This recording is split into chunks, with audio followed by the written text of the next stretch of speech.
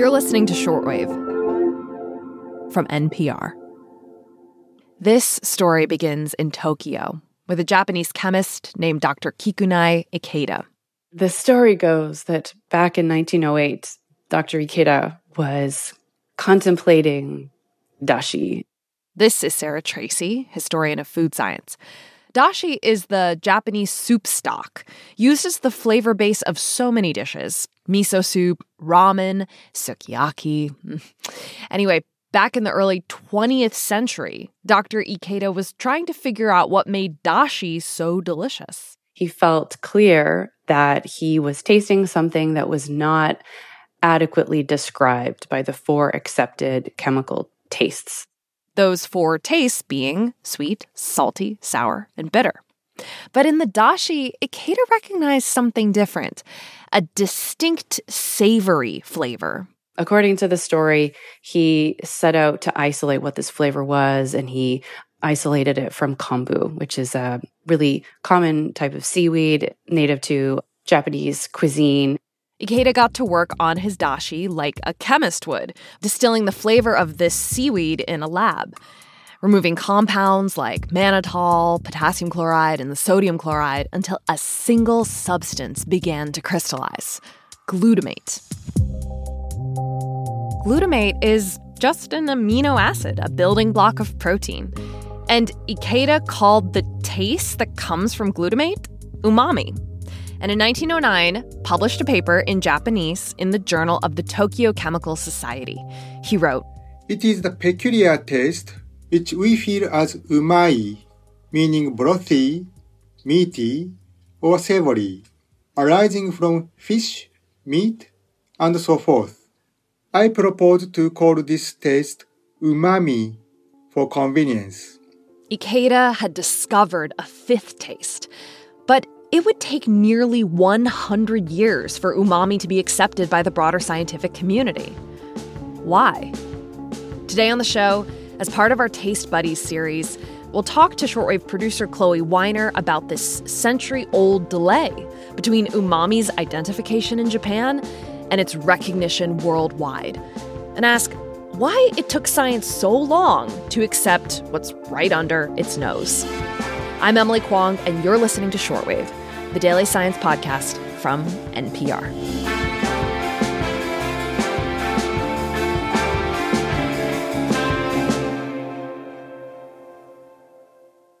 Here on Team Shortwave, we've been looking into the science of taste.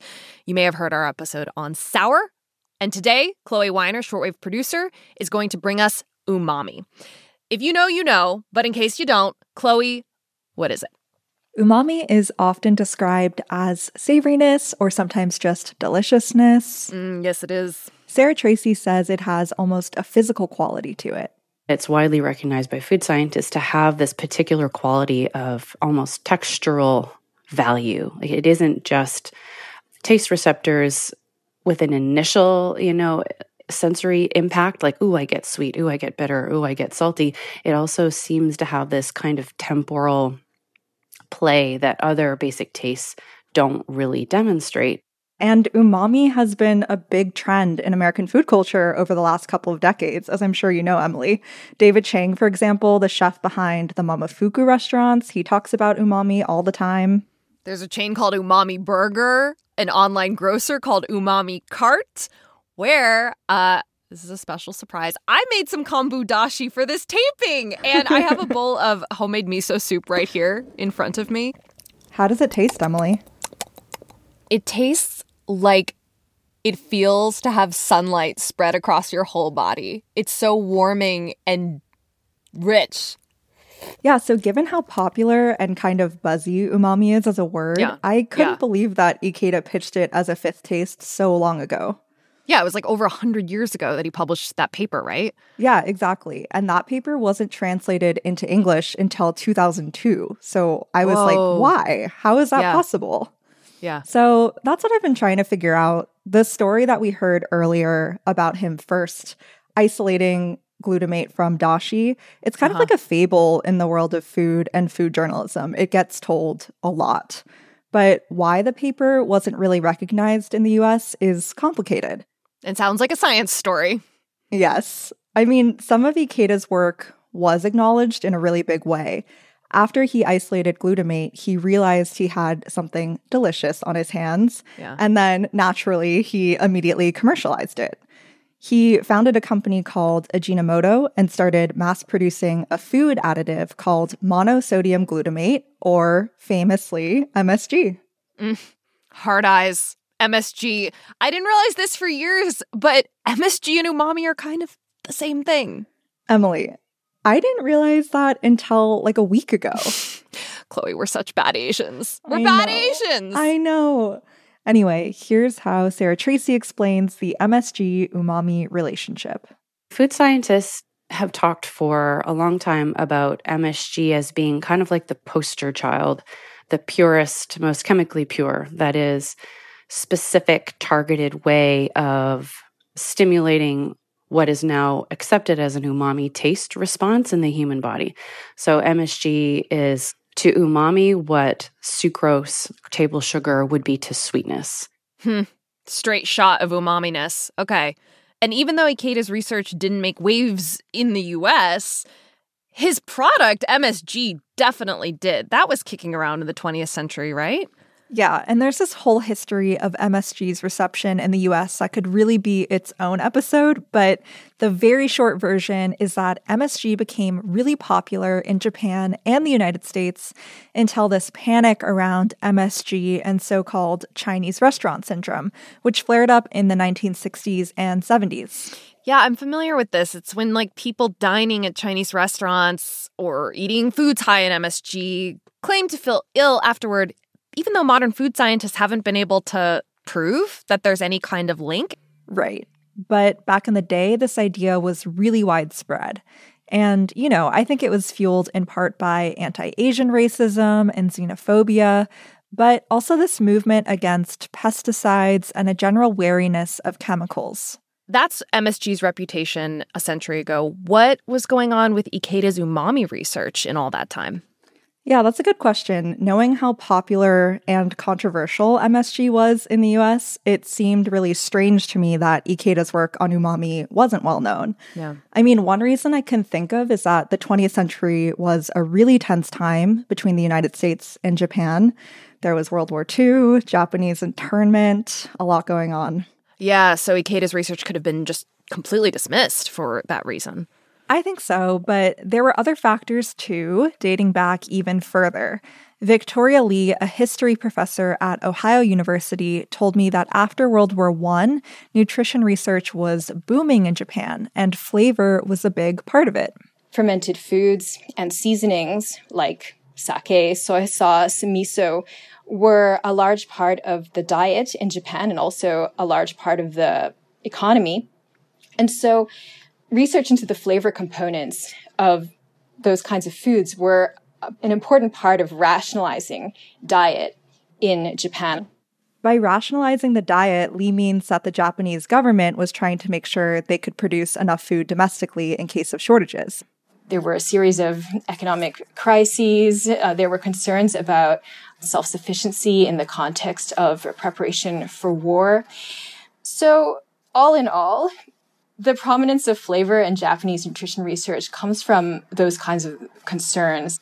Okay, so research in umami was bound up in like this broader need for nutrition research that was tied to the economy and what was needed politically at the time. Yeah, Victoria Lee writes about that in her book. It's called The Arts of the Microbial World. And speaking of Japanese nationalism, she brought up another possible theory about why Ikeda's work didn't translate, literally. Lee actually told me that it was strategic for some Japanese nutrition researchers to focus on areas that would be specific to or culturally resonant in Japan. What does that mean? Well, for example, Japanese nutrition scientist Suzuki Umetaro, he has a story about going to Germany to work with the famous chemist Emil Fischer. And when he was about to return to Japan, apparently Emil Fischer told him, when you go back to Japan, work on something distinctive to the region, like rice. Don't work on what everyone else is working on in Europe, because labs in Japan wouldn't be able to compete with the labs in Europe that would be much better equipped. And back in the day, it took a while for scientific papers and materials from Europe to make their way to Japan. So focusing on local resources was one way to get around that. Yeah. This historical backdrop, it makes sense why umami would be unknown around the world. You have xenophobia during World War II and this nutrition research bubble surrounding Japan in World War I. But umami is present in a lot of foods. So why did it take American food scientists so long to realize or validate the existence of umami? Is it simply because Ikeda was the only one who figured it out and his paper wasn't available in English? Not totally. It's not like no one had access to his findings. We know that Ikeda actually presented his umami paper at the International Congress of Applied Chemistry, this conference in New York, in 1912. Oh, so he was promoting this work. Yeah, and we don't know exactly how the audience responded in that moment, but it's not like there was this massive body of research in the US that emerged after his presentation. And then fast forward to the 40s and 50s, American chemical scientists like Ernest C. Crocker, working at pharmaceutical companies, had a theory about glutamate that actually challenged Ikeda's. Oh. They thought that glutamate didn't have a distinct taste, but that it produced a sensation or maybe even an odor that could be duplicated through a combination of salty and sweet and sour ingredients. Okay, so word in the US among these scientists is that umami wasn't its own taste. It was some kind of hybrid. Right. And Sarah Tracy says at the time that scientists were still actively debating the criteria for what counted as a taste. And umami, at least for Crocker, didn't make the cut. Other reasons that I've come across for why English-speaking scientists weren't compelled by the idea of glutamate representing a fifth taste is one, just the weight of history, the enormous weight of millennia of tradition. The big four, have had incredible resilience and cross-cultural kind of consensus around those four. So to break with that, I think anyone would have needed a lot of evidence to overturn that. But the evidence needed to overturn that did come about around the turn of the century. How did American researchers finally begin to embrace umami? Yeah, so a team at the University of Miami discovered that rats, and eventually humans too, have a specific glutamate receptor both in our brains and our tongues. And that hard biological evidence is what turned the tide. Yeah, I hear this, and cool as it is, I can't help thinking, Chloe, that Ikeda discovered this a long, long time ago. Yeah, and it took 100 years and a lot of corporate messaging and efforts from Ajinomoto, Ikeda's company, to work up enough research interest to get there. It's also important to point out that Ajinomoto was very motivated to dissuade the anti-MSG fears in the US because they were hurting the company's bottom line. So shifting the focus to umami, both scientifically and also culturally, was part of that.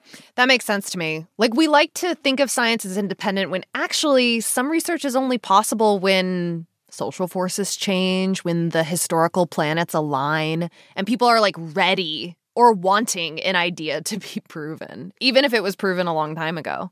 Yeah, and it made me think more generally about what other ideas or research is out there that we aren't ready to hear yet. If you go back a decade or a generation, the thing that we take for granted as being normal and obvious wasn't normal and obvious. And so it's really valuable and fascinating for being able to empathize with other people's perspectives or think cross-culturally, because even our ideas, even the most fundamental cultural principles we live by, they have a life, and they were not always so.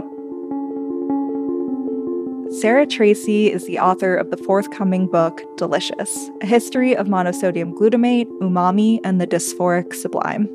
This episode was reported and produced by Chloe Weiner, edited by Giselle Grayson, our senior supervising editor, and fact-checked by Catherine Cipher. The audio engineer for this episode was Natasha Branch. Andrea Kissick is the head of the science desk. Edith Chapin and Terrence Samuel are the executive editors and vice presidents of news. And Nancy Barnes is our senior vice president of news. Special thanks to Michael Gordon, Scott Montgomery, Kumiko Ninomiya at the Umami Information Center, and Masaki Uchida for their help with this episode. I'm Emily Kwong. And I'm Chloe Weiner. Thank you for listening to Shortwave, the daily science podcast from NPR.